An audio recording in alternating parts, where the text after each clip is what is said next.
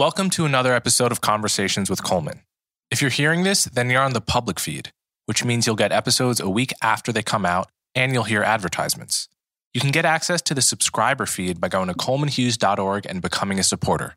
This means you'll have access to episodes a week early, you'll never hear ads, and you'll get access to bonus Q&A episodes. You can also support me by liking and subscribing on YouTube and sharing the show with friends and family. As always, thank you so much for your support.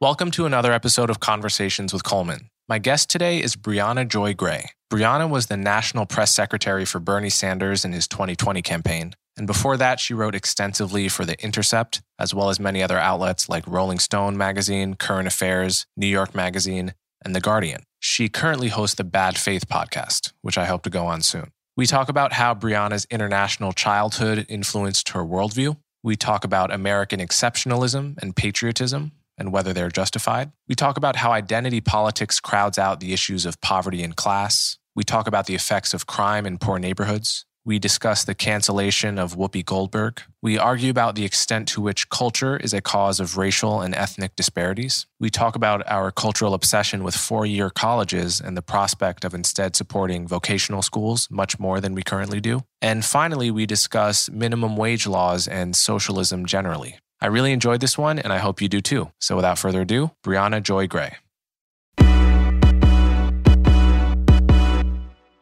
All right, Briahna Joy Gray, thanks so much for coming on my show. It's my pleasure, Coleman. So I assume some of my audience will definitely be aware of you from the Bad Faith podcast, where you've been interviewing the likes of Noam Chomsky and holding people's feet to the fire, having very interesting conversations. You had Glenn Lowry on maybe 9 months ago, who I know I have a lot of overlap with his audience. My vantage point on you initially was I encountered you maybe 4 or 5 years ago. And I think at that point you were writing for the Rolling Stone magazine. I was freelancing. You were freelancing. So my whole, I don't know, media career, if you want to call it that, didn't begin until maybe summer of 2017, at which point I started writing, freelancing, and wrote some for Rolling Stone around that time. Yeah, I remember you had a piece, criticizing identity politics from the point of view of taking the focus off of class issues that I thought was interesting and compelling angle. And then later, I don't know how much later, we were both on our mutual friend Zed Jelani's podcast, where he was hosting mini debates between people. And I remember we clashed over some topics relating to crime and other things I don't fully remember. And then you became the National Press Secretary for none other than Bernie Sanders. And since then, you've had the Bad Faith podcast, and I've seen some of your clips there. So that's basically been my vantage point on you these past couple years, but I actually know very little about your background and how you came to be the person you are, care about the issues you do. So if you can, just for a little bit, give me some details of your biography. How did you become who you are? How did I become who I am? Well, I don't know. That's a big question. I was born in Washington, D.C. My parents went to Howard, went to school here. Oh, my dad went to Howard, actually. Oh, yeah? Yeah. How old about is your dad? So my dad was born in 1964. He would have been in Howard in the mid-'80s. Okay, they're a little younger than my parents. My father was born in 1958. But we didn't live here long, and neither of my parents were from here. We moved to North Carolina when I was 2. My mom was doing her PhD program there in psychology, and my father was a research chemist. They very quickly realized that the rat race was not going to be one that they could win. My mom looked around in her department and saw the salaries that people were earning as academics and realized that it wasn't going to be sustainable for her. My brother was getting kind of marginalized in the public school system we were in, and they couldn't afford a private school or any kind of alternatives. So my mom, being a rather resourceful woman, went to an international school job fair in Miami, and realized that she could get a job working as a teacher in the international school circuit. My father became certified as a science teacher. She was a school psychologist. And so we moved abroad for 8 years, Saudi Arabia first for 2 years and Kenya for 6, before coming back to the States in 2001 to New York, where I graduated from high school and the international school there, and off to college and law school. I went to law school largely because I, like a lot of people who graduate from college, wasn't entirely sure what they wanted to do, but was told, oh, you're good at talking and writing, so that'll be good. But the promise of litigation that you're sold on shows like Suits has no bearing on reality. You're nowhere near a courtroom. There's no kind of rhetorical skills that get exploited or used in any useful way. And of course, I also graduated in the middle of the recession, right at the beginning of the recession in 2007. And the legal market was very much not what it used to be by the time I graduated from law school. So, I felt listless, like many kind of elder millennials like myself who got stuck between economic crises, as it were. And when Bernie came along, he activated, I think, a lot of the ideals that I was raised with. My mother came from a rather kind of unorthodox, somewhat progressive household. My grandfather was in the Nation of Islam. And she jokes that when she went to Howard, she had already read all of the books on her reading list because her father had made her read all of those things as a middle school student. And was always rather vocal, although not dogmatic, about expressing her frustrations with the limitations of the Democratic Party and the corporatized nature of our two-party system. And so I think when someone like Bernie Sanders came along, my mother was a longtime fan. I wasn't really politically involved or aware, to be truthful. But for me, like for many people, he activated a sense that, things could be better. And here's a blueprint for all of the ways in which our system could be working more efficiently if it weren't so captured by corporate entities. And if we actually had candidates that weren't taking all of this money from the very interest groups that are misaligned with the interests of the people that they're supposed to be advocating for. So it was a natural fit. And I became very frustrated in the context of 2016 about the absence of coverage of Bernie, generally speaking, but also this line that said Black people in particular weren't interested in Bernie. Black people and women weren't interested in Bernie. And that's when I started my own podcast, Someone's Wrong on the Internet, and then started writing, in fact, to bring attention to that podcast. And it was the journalism career that took off. And as you pointed out, one of my first early viral articles was about identity politics being weaponized by liberals in order to cover for the extent to which they're not actually delivering for the working people that they say they're delivering from. They transform that group, which is largely diverse, right? Into they erase the kind of class dynamics of that group, cast them entirely in kind of diversity terms, appeal to and support kind of superficial diversity measures that ignore the ways that their marginalized ethnic, religious, or gender status manifest in material terms, and therefore is able to do this sidestep where they can pretend to be serving the interests of those groups while actually delivering nothing in a way that would hurt their own personal bottom line. So then we were off to the races. Yeah, so that line has always been really compelling to me. But before we go down that rabbit hole, I just want to ask, I didn't realize that you had spent a good portion of your childhood in Saudi Arabia and Kenya. Mm. And I'm curious what about that, if anything, do you think informed the ideas that would compel you when you became an adult? People ask me that. And there's a part of me that thinks, well, I was in the third and fourth grade in Saudi Arabia, 5th through 10 in Kenya. And, I sometimes used to think, people expect me to have an answer that is not realistic given my youth in kind of, just being a kid. Mm-hmm. But as I've gotten older, I do think that there's a way that having those experiences makes the world seem smaller, makes other people's problems seem less attenuated from your own, makes you feel more like you're a part of a global community and less susceptible to the idea of American exceptionalism. Mm. And those are values that I think many people on the left hold. But I also think that I was more receptive to some left arguments because I was more receptive to the idea that other people elsewhere in the world do things differently. And every single time something is different from America doesn't mean America is doing it better. You know what I mean? Mm-hmm. And really seeing the world more as a test kitchen outside of a kind of blinkered American view of its own superiority in every single respect. And I've also, what's funny is that, unlike I think perhaps some other leftists, I spent most of my childhood kind of defending America. We have this, when you go to an international school, everybody's from everywhere. Everyone's joking about everybody else's country. There's this kind of a kind of gamesmanship about it all. And, not in a jingoistic way, but in a kind of, you like where you're from. And there's a certain comfort in having cultural familiarity and being able to sit both with the idea that there's positive things about America and there are things that should be improved and we should be aiming for a more perfect union without necessarily falling into this trap of saying that there's no room for any sense of patriotic solidarity on the left and that we could be redefining patriotism to really be talking about the things we should be proud of in this country and not just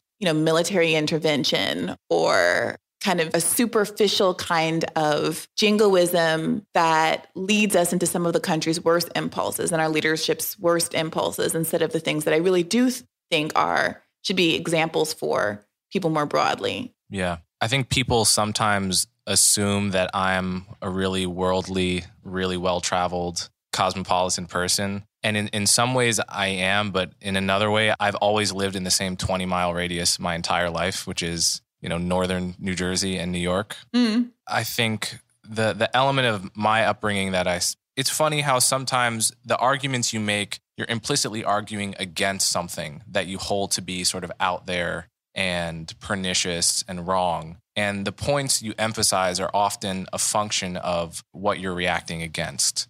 So, one thing is my mother was a Marxist. So when I was, 5 years old, I knew the name Karl Marx, Emil Durkheim even.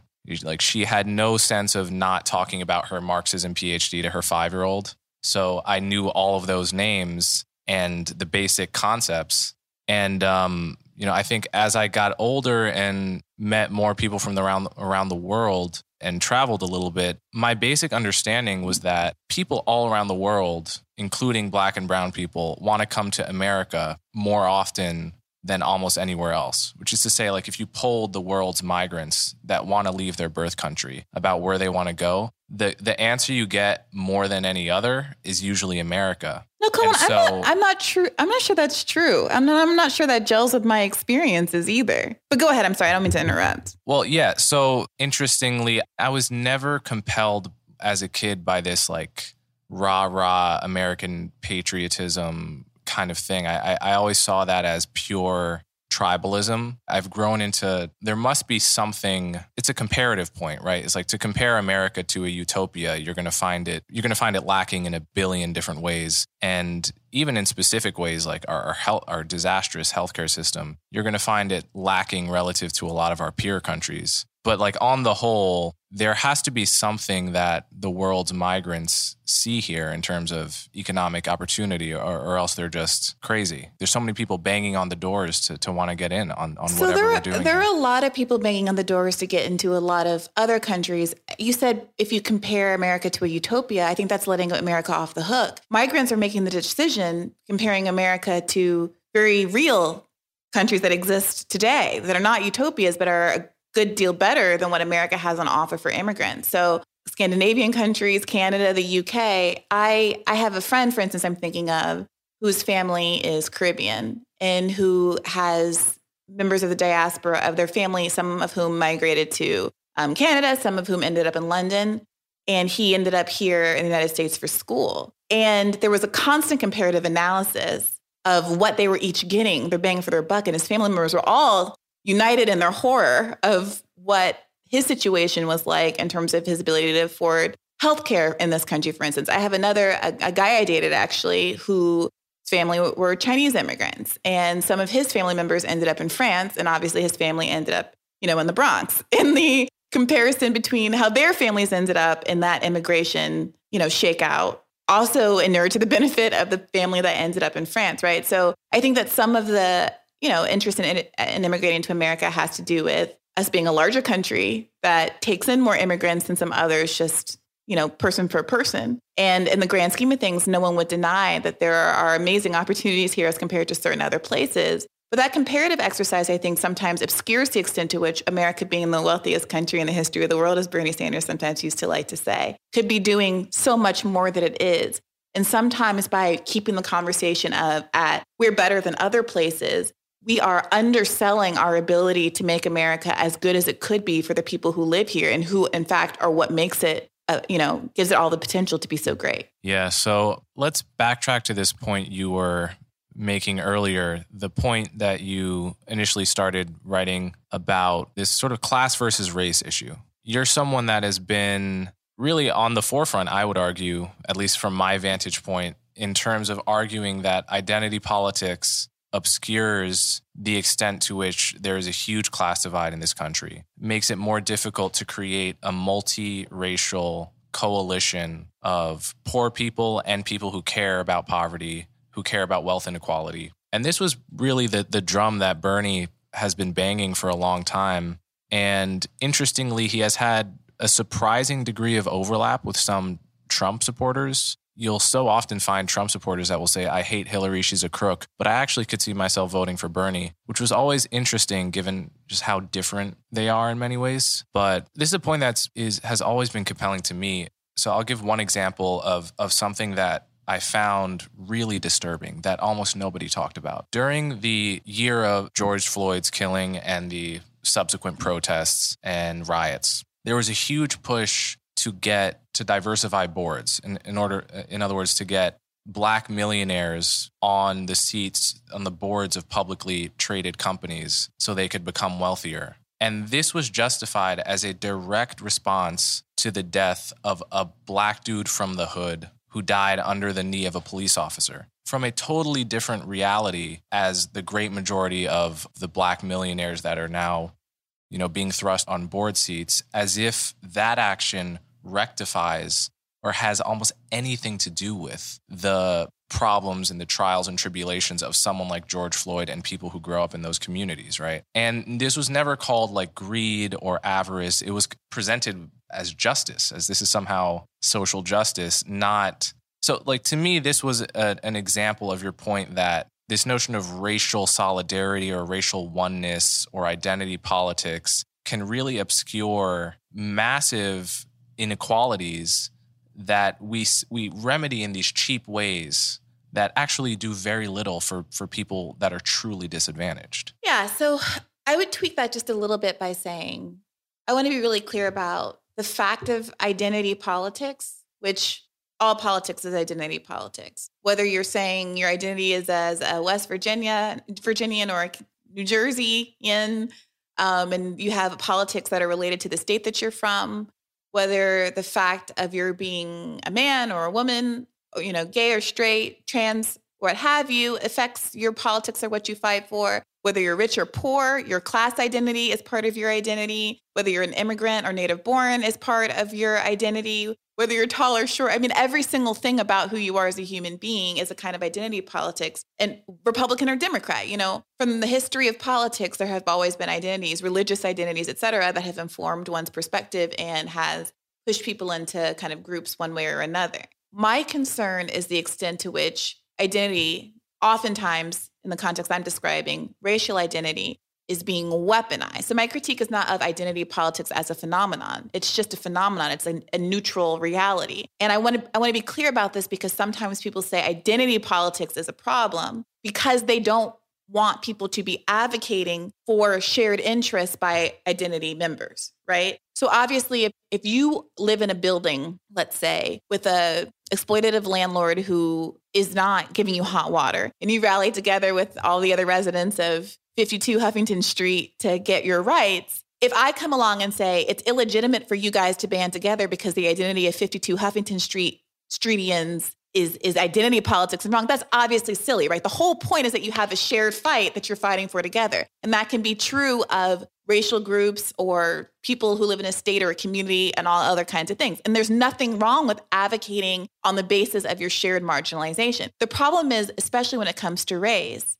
in this country, oftentimes, and what people are saying they're fighting for a shared identity group, but to your example, they're actually fighting for a very narrow band of class interest. So there is this presumption that all Black people share the same class interest, and therefore the interest of one Black person is necessarily the interest of another. And that enables folks to weaponize the idea of identity politics against the interest of the majority of the group that they are purporting to fight for.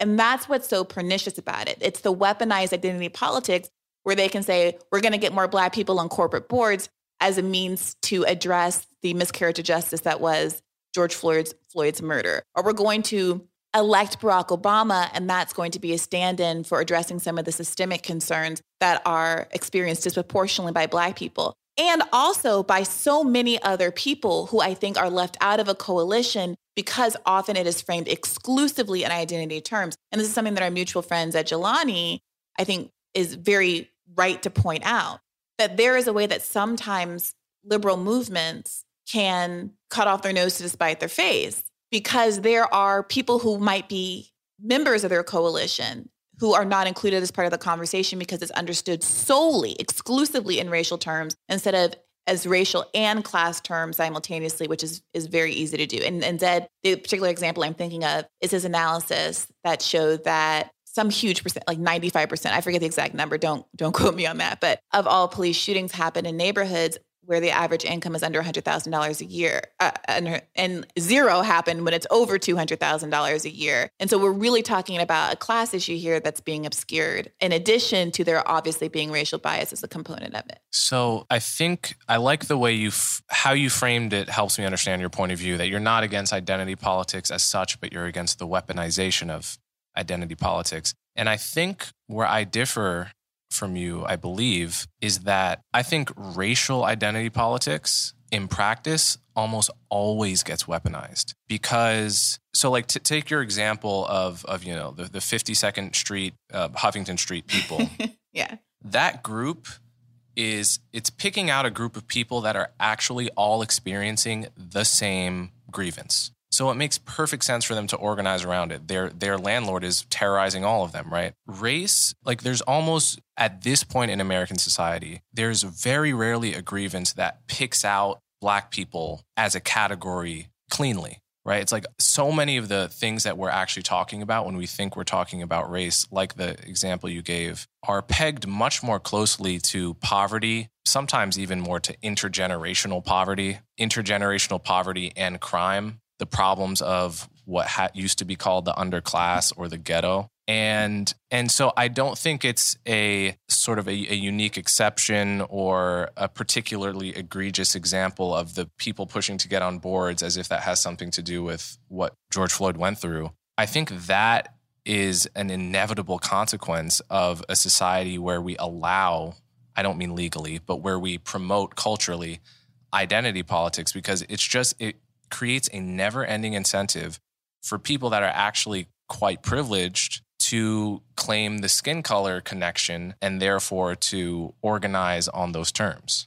Yeah, I mean, look, it's an interesting question whether or not organizing around racial identity, it has diminishing returns in a country where the mechanisms to weaponize identity, racial identity, are so efficient and complete. But it is also not exclusively a concern for Black people. So I would argue, for example, that historically, in the recent history at least, Republicans have done an amazing job of doing a similar dance with working class whites, where if you were to ask, the biggest turnaround of the 20th century was this shift from working class white voters identifying with Democrats because of their commitment to labor issues, to both corporate parties basically abandoning labor issues and it becoming this kind of like, who can speak the lingua franca of labor issues, the same way with Black people, you have who can say the right thing, the woke thing on TV without ever trying to commit in any meaningful way.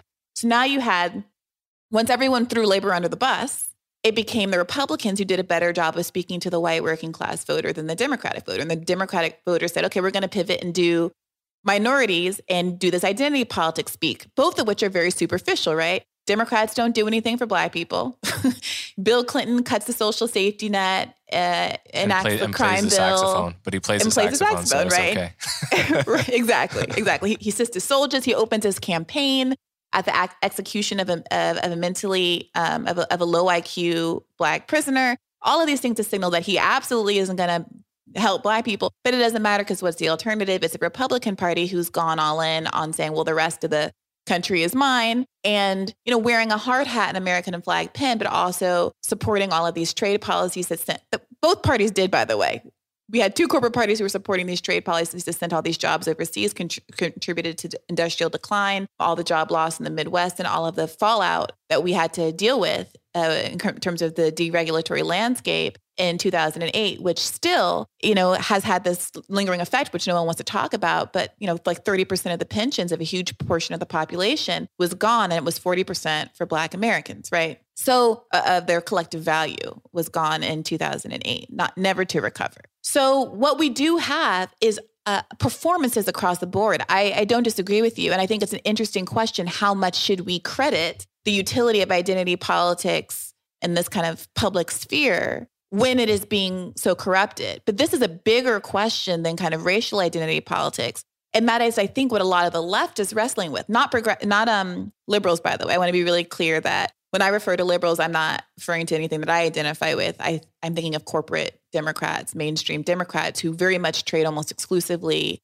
in this kind of weaponized identity rhetoric. When I talk about the left, I mean a more economic populist part of the country that identified with the Bernie Sanders movement and who has been for a long time very critical about the cynical weaponization of identity, in part because we saw how it was used to elevate Hillary Clinton over Bernie Sanders in 2016. I think that was a real eye-opening moment for people. But it's also a question that I think conservatives are going to have to start grappling with, and I think they are, with some interlocutors like Tucker Carlson, who, whether you think it's in good faith or bad, has been raising some of these class issues and has been willing to talk about things like senators being able to do insider trading and having a critique of that you'll find it difficult to see on MSNBC, for instance, or, talking about NAFTA and some of these trade policies, which Donald Trump talked about and liberals refused to kind of acknowledge had real resonance with people, separate and apart from any of the other kind of rhetoric that he was using that was more nativist or bigoted or whatever, however you want to describe it.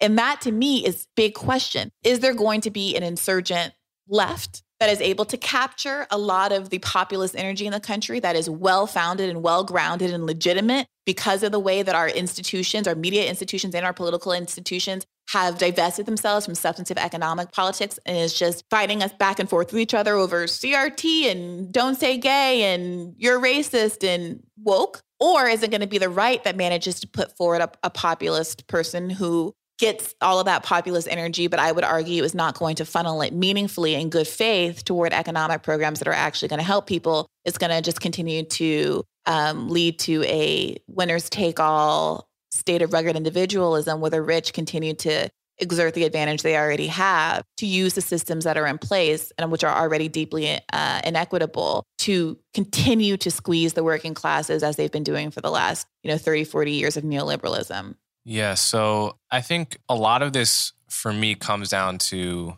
race is not a good proxy for disadvantage anymore. Income is a decent proxy. It's a better proxy, right? Like if you're trying to, I grew up as a Black kid in a wealthy, diverse suburb.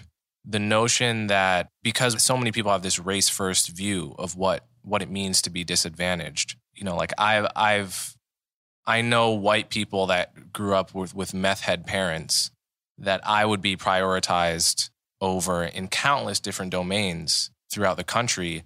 And I think it's, it's just a fundamental belief of mine that income and class is a much better proxy for disadvantage than race is.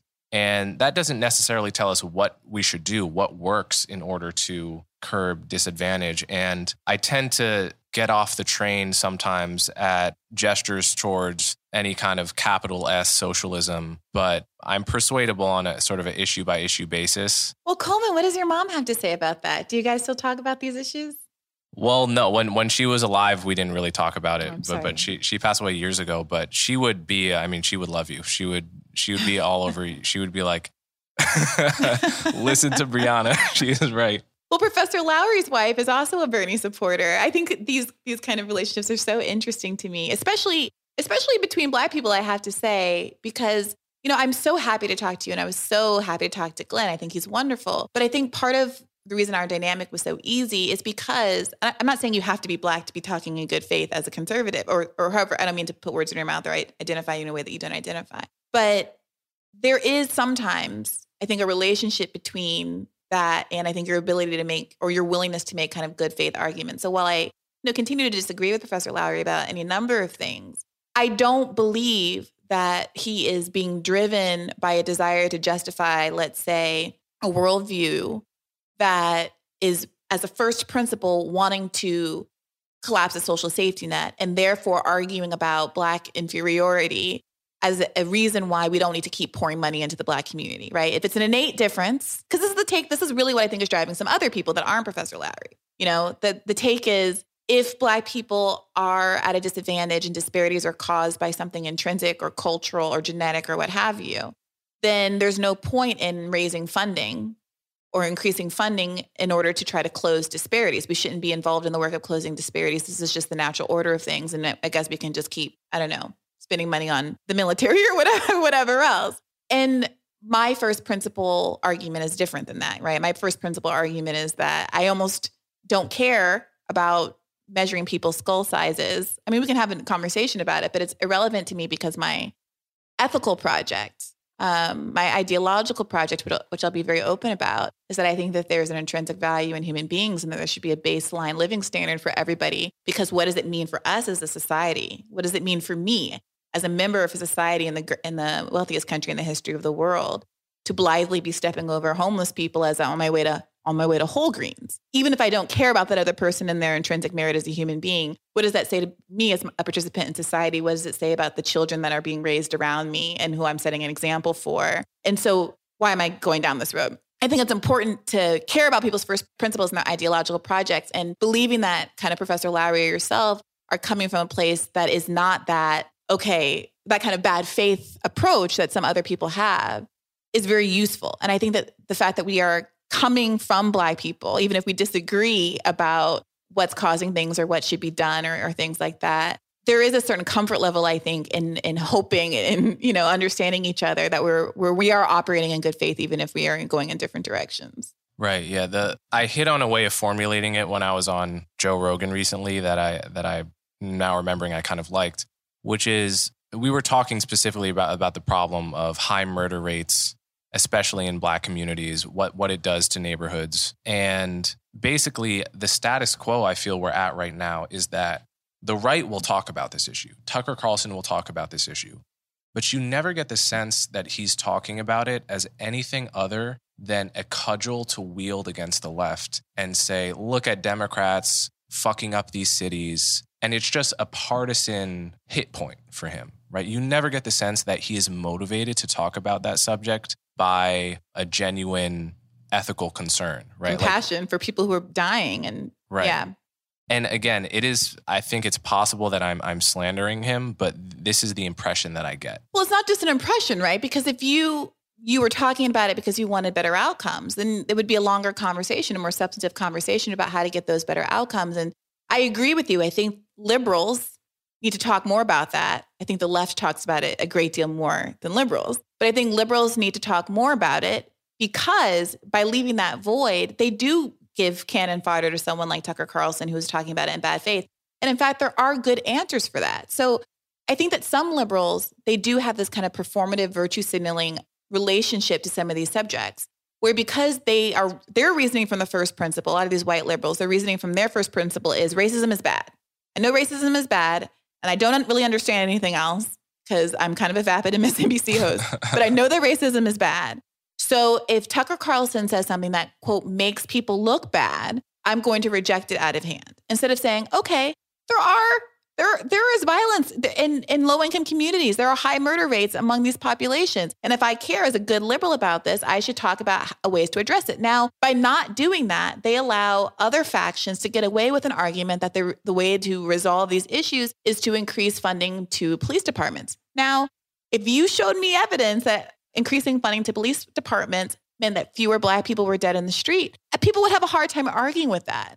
But what the whole argument behind, defund the police is that after years and years and years of throwing millions and billions of dollars at police departments, I think LA, 50% of the city's budget at this point is for the police. There is no correlation over a 30, 40-year trajectory between the size of police budgets and the rate of violent crime. And so we have to start having a different conversation about how you do bring down crime and what role does poverty play in all of this and what role does these concentrated urban developments play in this? And is there a way that we can work with architects and city engineers to help bring down the rate of crime? And because Tucker Carlson isn't talking about that and those solutions, that's what I think can lead you to a reasonable conclusion that he's not engaging in those topics in good faith. At the same time that we can have a criticism of liberals for not engaging in the topic at all because they don't really know how to deal with it.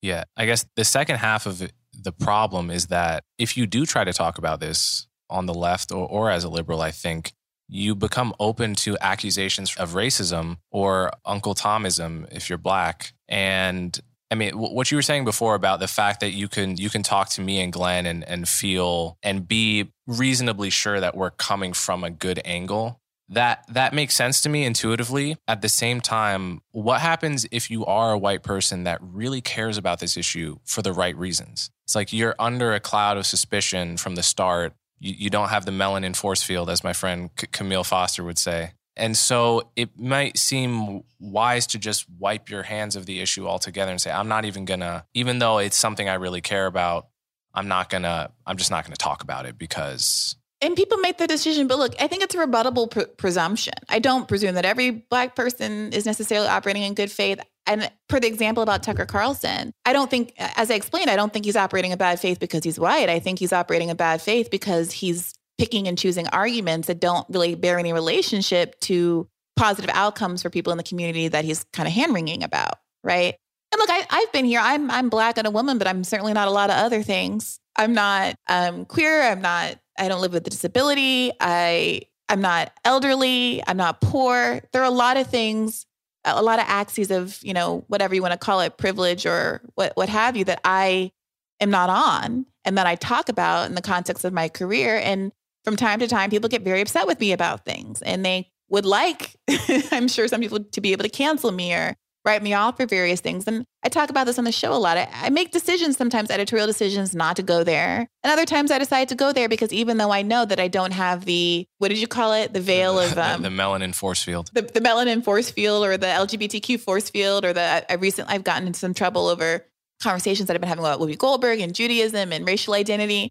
I don't have a Jewish force field. I don't have a lot of different kinds of things. I'll still be willing to do it and have the conversations. Because I think they're worthwhile and I think I have something to contribute. And if it turns out I'm wrong and people want to push back, I think that's the whole point. I'm glad to have that conversation. So now I'm curious, what was your take on Whoopi Goldberg that got you into trouble? It didn't get me into trouble meaningfully with anybody who matters and cares. But, I had Thomas Chatterton Williams and Batya Ungar-Sargon on the podcast because I'd recently had this amazing conversation with Thomas last fall about his book, about being an ex-Black man and whether or not, the pros and cons of continuing to identify racially with a one-drop rule, given that it's a legacy of slave masters. And he was kind of led to this line of thinking and questioning after having 2 kids as a mixed race man himself with a white woman who came out looking just physiognomically very white, right? And the kind of the absurdity of saying like these kids should identify as Black based on this rule that was intended to keep the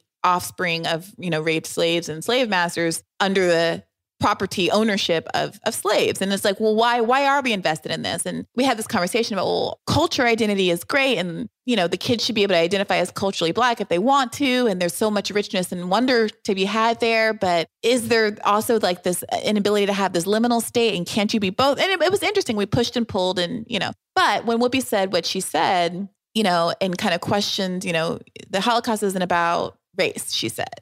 A lot of the pushback, a lot of the feedback was, well, Jews aren't white. Jews aren't white was the line. And while, of course, the argument that is correct and why Whoopi was wrong was that Nazis' conception of Jews was very much that they weren't white, that they were another race, and that made them targets for some of the cruelest, genocide that we've seen in the history of humanity. At the same time, today, very few people would make an argument that like Barbara Streisand isn't white, that Jared Kushner isn't white.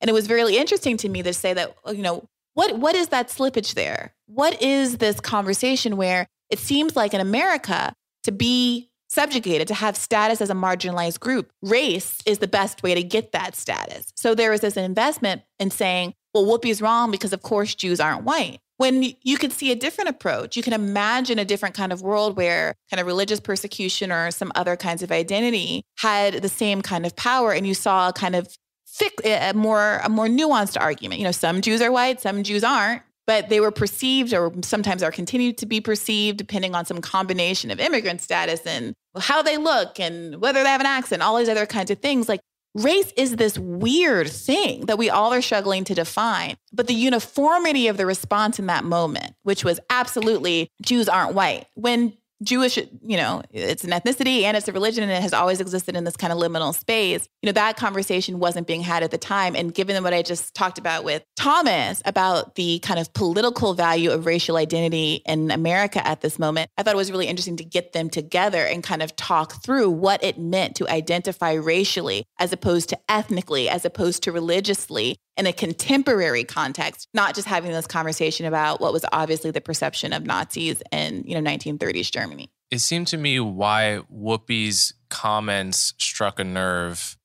and this was rarely acknowledged because people were having this surface level conversation about history and whether Jews are a race or an ethnicity, whether they're white, etc. But beneath that, and I think motivating all of the outrage and excitement, was this unacknowledged intersectionality framework where Black people are obviously considered an oppressed class in this framework. White people are considered an oppressor class. And Jews they don't fit into the framework so neatly, right? There is an argument over, okay, are Jews oppressed because of, the pogroms everywhere in Europe and the genocide in Germany and and even being kept out of Ivy League schools for a long time in America. There's a whole history of oppression. So do they belong with Black people in the intersectional framework? Or since they are such a economically successful minority in America relative to their numbers, right? Like the average Jewish income is higher than the average American income and so forth. Are they therefore part of the oppressor class? And I think many Jews wrestle with that because it's like I've seen examples of this at Columbia. It's like you're a Jewish student in the sort of critical race class at school, and you try to say something from the Jewish perspective, empathizing with the Black struggle. And it's like, do you get shut down or is that accepted? And there's status involved. There's a huge amount of status involved in these subcultures where you don't want to be the oppressor, you want to be the oppressed in this local subculture. And I think it's possible that was motivating some of the reaction to 100%. Whoopi's comments. I think you hit the nail on the head. But that's spicy for some folks, Coleman. Like some people are not. I wanted to have my version of having the insulation, the black shield. Sorry, I keep forgetting. A melanin force field. The melanin force field. It's Camille Foster's thing. Was having a Jewish interlocutor on the panel and asking her the questions and kind of getting to see what her thoughts and feelings were instead of offering something on my own. And that's a kind of protection that I felt almost necessary to have that conversation and the follow-up conversation I had on my call-in show later that day, where I had, Katie Halbert come on with me and continue the conversation. One, to have that, force field, but also because I'm genuinely interested in their perspectives that are obviously more informed than my own when it comes to how Jews see themselves. Obviously I want that perspective. But I think that there are several things that you hit on that I will acknowledge are not always admitted to as issues among liberals or leftists, which is the idea that there is a such thing as a narrow cultural space that, despite broadly not having privilege or traction or hegemony in the country, in narrower cultural enclaves, there are these different power dynamics where there is status to be had by belonging to marginalized groups. And there is a way that the privilege discourse gets weaponized into a hierarchy of oppression that leads people to, instead of having a conversation about why we should care about the interests of Jewish people, instead becomes a battle about, well, are Jews white or not? Because the outcome of that decision militates how much we should care about Jews. Well, we can have the conversation, but regardless, your investment in the well-being of a historically marginalized community should be on the basis of their intrinsic value, not whether or not they can fit into one of these categories that has more clout or not. And that was kind of the root I was trying to get to in this conversation, which I thought was an interesting intellectual enterprise, but some people on, Twitter feel differently. Interestingly, my friend sent me a very old video of Whoopi Goldberg during that whole fiasco.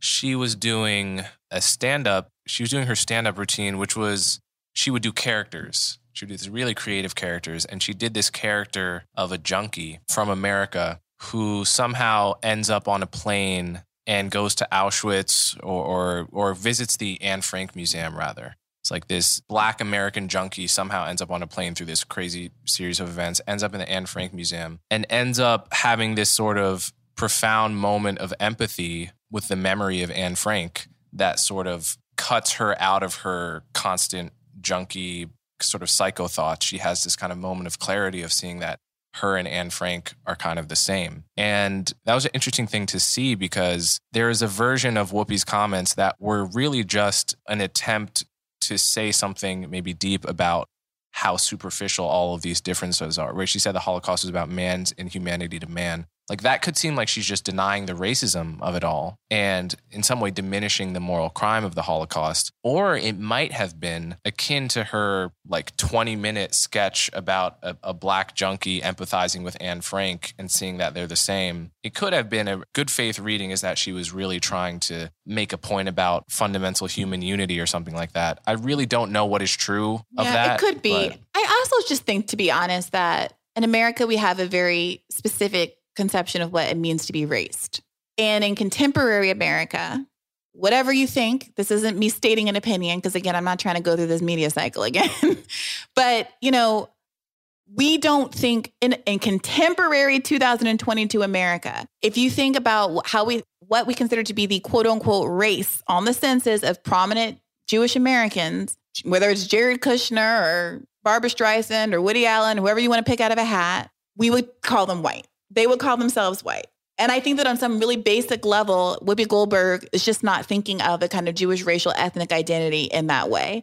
And so when someone said anti-Semitism or what, I forget the context. Oh, they were talking about Mouse. When someone said the Holocaust was about racism, I think Whoopi literally just was like, I don't get it. I don't get it because in her contemporary perception, Jews are white. So it's not racist. It's something else. It's bad. It's equally bad. It's prejudice. It's religious intolerance. It's ethnic intolerance, all of those things. But I honestly think it's as simple as Whoopi Goldberg's conception of race is in a kind of contemporary American black-white binary. And that's just what happens. That's actually what you said is exactly what I tweeted after that. That was my good faith interpretation of her. I don't even know that I would call it a mistake, really. It was a layering of the modern definition of race on the past. But like I said, I think maybe motivating the reaction to it was this underlying question of, are Jews the oppressors or the oppressed? And yes, and I think one thing that Jewish Americans bring out is because no one except the crazy conspiracy people deny the long history of unique Jewish oppression, it becomes a phenomenon to be explained why Jews are so successful as a minority in America, right? It's like, if they've been oppressed for so long, why aren't they poor? And the conspiracy theorists answer this with, the tinfoil hat crowd answers this with their stuff, the anti-Semitic conspiracies about controlling the media and controlling everything. But I think the left-wing scholars or the liberal scholars don't have a ready answer to this because of how taboo it is to cite cultural factors behind success, right? Like the history of... I don't know that you have to, right? I don't know that you have to. I mean, I'm not the immigration scholar, and so there's many people who've written about this, and they can be a lot more specific. But what's so fascinating to me about America as a country where everyone except for Black American descendants of slavery and Native Americans immigrated here is that there are to date extreme differences even among white immigrant groups in terms of their economic status that are explained by the status of the immigrant group when they came to the country. So to date, like Irish Americans fare worse off than Anglo-Saxons economically in this country, right? And depending on whether or not different, East Asian immigrants, depending on whether or not they came through an immigration wave of kind of elites from their country to the United States, kind of wealthier Cubans that were, permitted immigration that still fare better than other kinds of Latinos. I mean, it's who comes over. And if a bunch of, doctors and lawyers and educated people come over, if we opened the, immigration doors to scientists and academics and people who are fleeing a Holocaust differentially based on kind of economics and status, and the people who were able to leave were those who were more financially viable, then those things have trickle effects through time that you can see not just with Jewish people, but every immigrant population that's come to the country. Basically, the status you had is a status that you largely maintain. So I would economically. Yeah. My reading of the history of immigration is different than that. I think the Jews who came here in the 19th century and early 20th century were poor when they got here. They were like low-level merchants and they did not come here being doctors and lawyers. already. But And then they were, but they were poor. But Coleman, a merchant is a very different thing than like an Irish potato farming peasant. Do you know what I mean? It's not to say that you were like an elite. But many of them were fleeing pogroms in Eastern Europe where they had everything taken from them and they came here with nothing. Absolutely. And then 2 decades later, the Ivy Leagues are trying to keep them out because they're scoring too high on the test. And I think that, you have to have some account of culture, of the internal culture of a group that spend like 1,000 years studying the Talmud and such. If you take everything away from me and throw me into a low-income Black neighborhood without $1 in my bank account, that doesn't make me equal to the Black person there who's had none of the educational experiences, the professional experiences, the ability to move through the world that I've accrued by this age. So I agree this is not about diminishing the trials that all of these immigrant groups have. I would call that culture what you just I wouldn't call that culture. I don't think that my very like individualized life experiences are cultural. It's just I'm Briahna Gray and I've had this life and I've had these privileges and I've had these experiences. It's not because I'm Black. It's not because I'm part of a network. It's because it's class. It's my class background that has given me intangible benefits that will stay with me regardless of what happens to me economically. Yeah, I really think you're naming culture in my mind. It's like, how do cultures get made to begin with? It's just the patterns of what people do and what people know and the intangible benefits, as you're saying, that you carry with you from what your parents gave you, your community, and your habit patterns. But it's not my parents and my community, right? Because, my grandmother and I are very differently situated. And I think that she's very much a member of my community and instrumental to my life. But her being stripped of all her resources, even if she were, let's say, my same age, and me being stripped of all my resources do not put us in the same situation. No, but I agree with that. I mean, I'm so culturally different from my grandparents. On my mother's side, my grandma has a 3rd grade education, speak no English. Like her culture and my culture, even though I visited her all the time, were just totally, totally different because I was raised in a getting read to all the time, highly literate household. Almost everyone I knew as a kid went to college. So the notion that I wouldn't go to college was unthinkable. That's culture. Whereas my grandma didn't know a single person that went to college. College, I don't even know she understood the concept of college. And it was a shock that when one of her daughters went to college. That's culture too. And it's nobody's fault. It's a matter of your background and where you're from. But the way cultures evolve have a huge impact on the relative success of different groups. I guess my question is, what is gained by calling it culture? Because, if it were neutral and it's just a word, we could call it potato. As far as I'm concerned, it doesn't, it doesn't really matter. But I guess my resistance, my resistance is because so often the idea that differences between groups are cultural is understood as it's intrinsic. And if we're talking about me having a different culture than my mom and my grandmother and everybody else, even though we're all part of the same very intimate community with each other, and it changes rapidly, not just between generations, but between one decade of my life to the next, frankly, then I am worried about the way that term can be exploited to justify not doing the things that can, quote unquote, change culture. If culture is me going to college and having this experience of going to college and having the experience of getting good jobs because I went to a school where all these firms competed heavily, then when we're having these kind of conservative conversations about how we have to improve the culture of these deficient groups, well then, okay, fine. We're just talking about improving public education and making college free and canceling student debt, then we're all on the same page. But we know that's not the conversation that's actually being had. So this notion that, I don't know who thinks this, but I do think you're right that some people out there think this, that culture is intrinsic. That is the opposite of what culture is in my mind. And in the history of ideas, the anthropologists like Franz Boas and folks like that in the early 20th century who came up with cultural theories of why countries, ethnic groups, and races differ, they were doing that in order to argue back against the people that said it's all genetics, right? There are people that are saying that this is during the popularity of eugenics when people were saying, oh, the Anglo-Saxons are different from the Greeks or different from the Jews. Because I don't know why I'm doing a Southern accent. It was like everyone was a eugenicist back then. And they were saying it's all genes, it's intrinsic, it can't change. And then the anthropologists came along and they said, no, actually it can change. It changes all the time. It's called culture. And so when I say it's culture, I mean precisely to imply that it not only can it change, it will change no matter what. It's always changing. But it's a matter of which direction you push the changes in. Well, I guess here's my hesitation.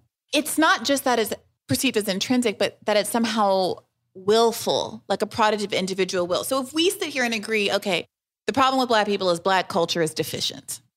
Nobody clip this out of context. This is a hypothetical. If we were to hypothetically agree, okay, the issue is Black culture is deficient. What does that mean next? Because the people who make those kinds of claims are never saying, okay, well, the culture is not going to college. You're not having enough people in the community that have gone to college that it becomes a matter of course the way it was for you and I.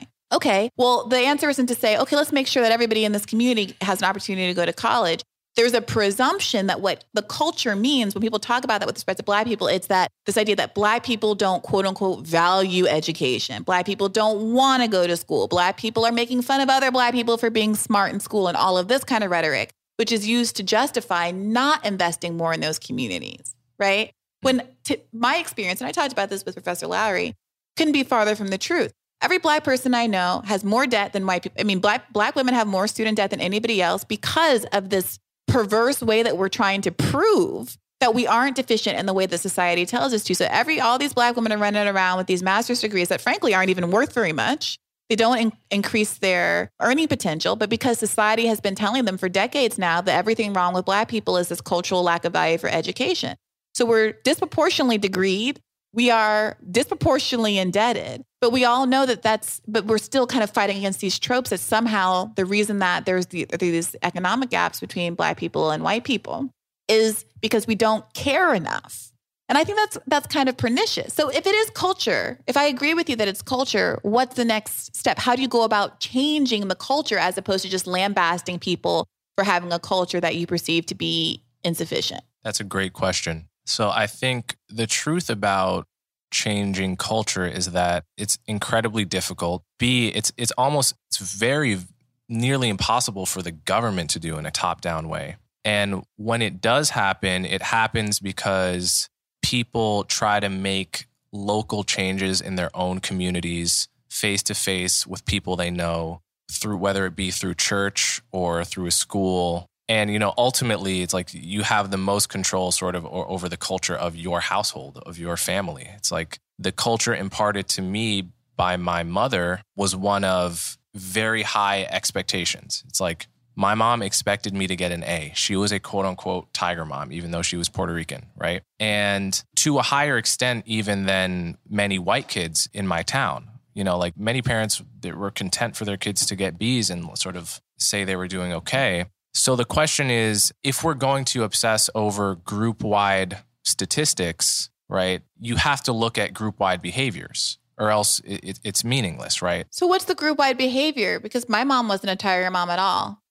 I was, supported in my intellectual curiosity was fed. I was read to a great deal. We went to a lot of museums. At no point in my life was it ever indicated that there was an expectation that I go to an Ivy League school. College, of course. But absolutely not. I was never criticized for getting a B. I was never, pushed to get an A. So do you think that parental expectations of that kind matter? I think kids are different. And some people are harangued and don't perform. Some people aren't harangued. Obviously, I agree with that. But everything else held equal for the average kid, do you think it matters? Do you think it makes a difference to have parents that really expect you to get A's as opposed to parents that are happy for you to get C's? No, I think that when we're talking about wealth disparities, given how many white people get C's and they're still okay, that the issue isn't these kind of parental nuances. It's whether or not people don't go to college because they can't afford to go to college for the most part. Now, there's a bigger conversation to be had about the value of trade schools, how many good jobs come from learning a trade, how as a society, there's been this neoliberal push to blame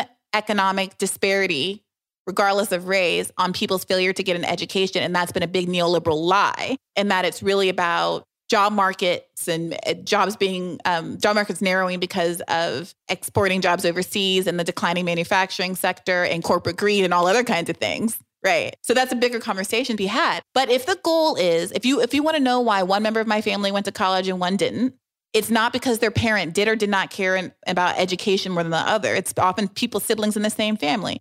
It has to do with being able to afford education. A lot of people drop out. My mom had to take an extra semester to graduate from college because she couldn't come up with $400 one year for her tuition. And that would have derailed certain other people. You know what I mean? Mm-hmm. It comes down to people feeling like they don't have to rush and get in a job market because they have to take care of their families. That has sometimes people get derailed for all kinds of other personal issues.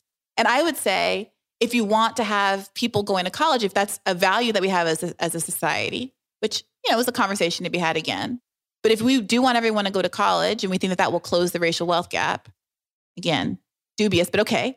Well, then let's look at what happened with high school education attainment. We did not used to have a public education system. We got one in the middle of last century, and we suddenly went from very few people having high school degrees to everybody having a high school degree because it was free and that was the cultural expectation. If we want full college attendance, then make public colleges and universities free and people will go just like they've gone K through 12 or go to a trade school as an alternative and have those options be free as well. Because a lot of student debt, I really want to make this fine point because it gets breezed over. A lot of student debt comes from people going to trade schools and also associates programs. It's not just this elite thing. So you're not, I've been pretty compelled by people who say we need to have more of a culture of trade schools in America, like they do in some European countries. Like there are some European countries where it's way more normal to go to a trade school and just to know you're the kind of person that's going to do better at trade school. Whereas here we've identified going to a 4-year college as this sort of golden pill that's going to cure everything when it's not the right solution for a lot of people. Correct.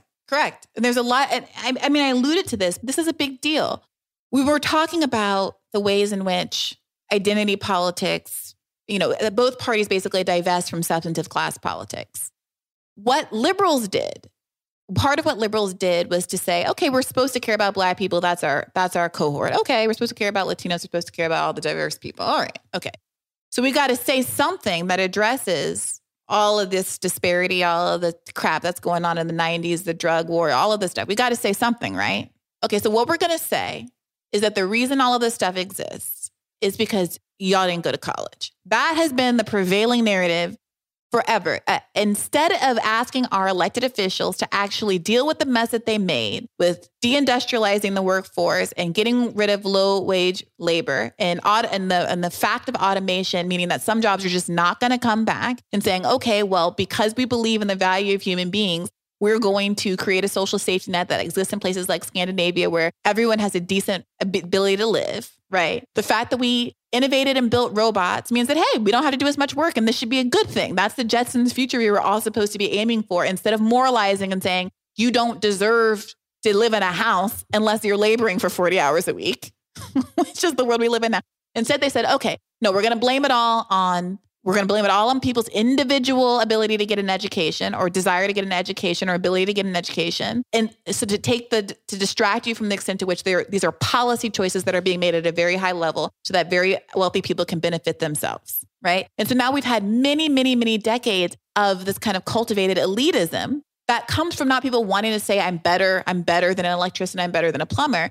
Because the message from on high, from all of the people who everyone loves, the Obamas and everyone, has been education is it. Education is it. And liberals love a technocracy. They love a technocrat. They love a Barack Obama. They love an Elizabeth Warren who says, I'm very smart and I went to the right schools and therefore I know how to solve all the world's problems, as though poverty exists because someone just hasn't thought it through with their McKinsey brain hard enough. No, these are policy choices that are being made by people who very much benefit from poverty existing, right? Who very much benefit from there being an excess labor market, as we've seen now during COVID, where all of these corporations are all like crying boo, boo, hoo, hoo, because their people were empowered enough to actually demand a living wage when we haven't had a minimum wage raise for the longest period in American history since the minimum wage was invented in 1938. That's where we are. And yet we have all of these like Bloomberg media articles saying, oh, it's a disaster that workers have enough power and leverage because of the stimulus checks to actually demand the wages they should have been getting for a long time if we had inflation adjusted wages. So that's all to say, I agree with you that we are in this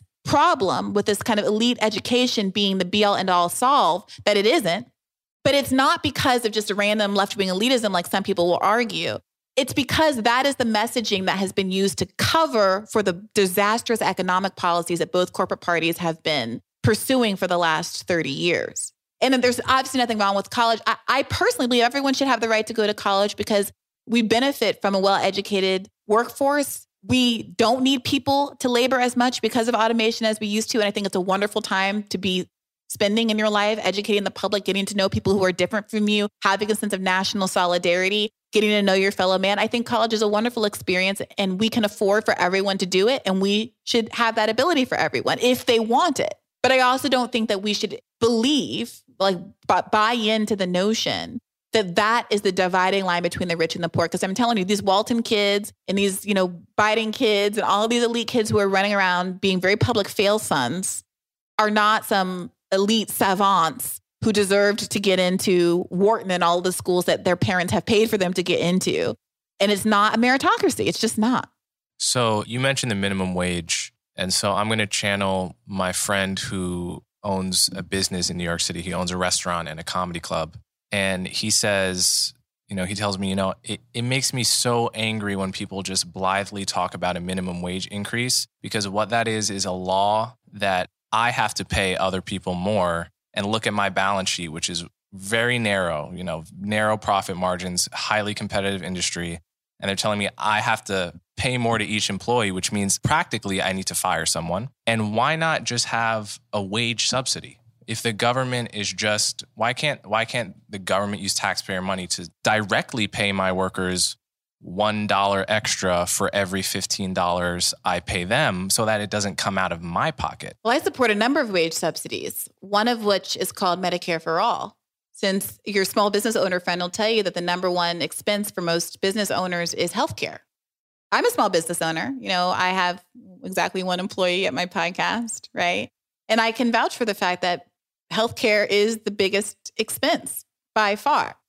So instead of all of me paying my contribution to my healthcare, the employer paying the other half of the contribution of the employee's money to healthcare, we all know that same amount of money, less, going straight to the government for an administered healthcare plan that doesn't go through the middleman of these insurance industries who have an enormous bureaucracy that is designed not to help you get better or to get care, but to come up with ways to deny you treatment when you're at one of the hardest moments in your life. That's a good way to have a subsidy. Another one is to talk about a jobs program, which was something on the left's agenda, a guaranteed jobs, a job guarantee, so that we have a place. If you can't pay equitable wages, okay, well, you're the person you want to employ should also have the opportunity to go and work somewhere where they can earn a $15 minimum wage. One thing I will give Joe Biden credit for is that all federal employees now at least have a $15 minimum wage, and contractors have a $15 minimum wage.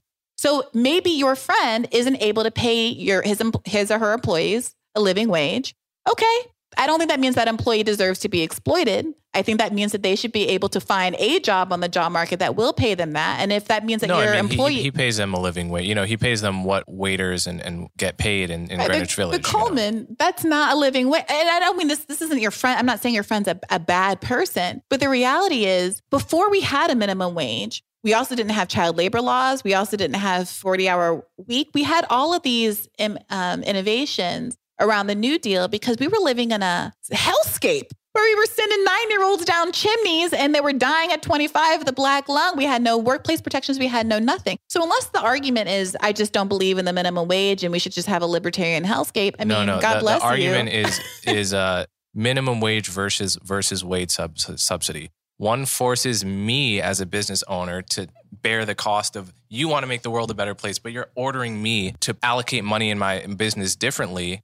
And you're forcing me essentially to fire someone in many cases because you think you're making the world a better place, as opposed to direct a wage subsidy, which does the same thing, but puts the responsibility on the government. Well, Coleman, let me ask you this hypothetical. If I'm able to run my business, if I'm able to find someone who's willing to edit my podcast for $1 an hour, let's say they're willing to do that because they're non-documented immigrant who isn't able to get a job over the table. Let's say it's because they are under immense financial pressure because they have a student loan debt or some other kind of debt that's come due and they're facing eviction and they have a family or they have medical bills. Let's say whatever constraints they're under, they're willing to do it for an exploitative price when market is at least, let's say, $50 an hour for that job. For a non-immigrant. For someone who had the ability to get a different, to go elsewhere, to shop on the marketplace and take their labor elsewhere. I would argue that the only way I get that person to work for me below market value is because the system itself is broken, right? And this is where I think your mom was right about Marx. I'm sorry. I'm not sure I totally understand the hypothetical, because if it's an immigrant working for you at a low wage, but it's below market for maybe what a native worker would demand, but it's market for immigrant labor in the industry. The market is artificially created by constraints of a system that we designed. These things aren't natural law. The reality is so I don't want to know that if I want to get into this whole like profit as wage theft right now, since we're kind of probably nearing the end of our time together. But the reality is, if I'm able to exploit somebody because they don't have options, if I take that ability away. I worry you're preloading the argument by describing it as exploitation rather than employment. Well, this is why we have to do labor profit is wage theft. This is why we have to do that. That's why we always have to do that dance. And I know that, look, I am not some great Marx scholar. I don't know that I've read Marx outside of the context of some like sophomore college class. You know, I'm not that person. He's really hard to read. I'm looking over at my bookshelf because there's many unopened books over there. There's many books that I got like 3 words in. But here's the basic gist as I understand it. I'm sorry, all the Marxist scholars who I'm sure going to tell me that I've oversimplified this. But if I am a business owner and I build my business's tables, the reason I'm a business owner, I come to this with capital. I have the capital to buy the wood that is going to go into the tables, right? That's how I'm the business owner. How I got the capital, it's an interesting question. No one ever goes back that far. And that's a really important conversation to have. But I have capital. Let's say it takes $5 of wood for me to build every table. And once the table is built, I can sell it for $10. Okay. That means that's $5 of profit. Somebody built that table, right? And the person who built that table through their labor turned a $5 pile of wood into a $10 table, right? It's worth $10 only because of their labor turned that $5 wood into a $10 table. Without them, I still just have a $5 pile of wood, right? Yeah, this is the labor theory of value, right? Correct. So for me to profit, and the whole reason I'm in this, right, is because I want to profit. For me to profit, I have to take some portion of that $5. And that is what one might call exploitation. Because in a world where the laborer happened to have the $5 for the wood to begin with, they would be able to completely recoup the benefits of their labor. So all managers and owners could be erased from the earth and the production would stay the same. No, the issue is whether or not the people who are able to front capital should be the ones that are deciding who gets what cut of the labor, as opposed to these other models that the left talks about, like employee ownership, where there are more collaborative decisions being made that aren't based on who just happened to come in with a capital to begin with, right? Because the reason that we have all of these jobs that got offshored, for instance, is because what's good for the corporate owner at the top in terms of marginally increasing profit by 1 cent by making a Malaysian child build your sneakers or whatever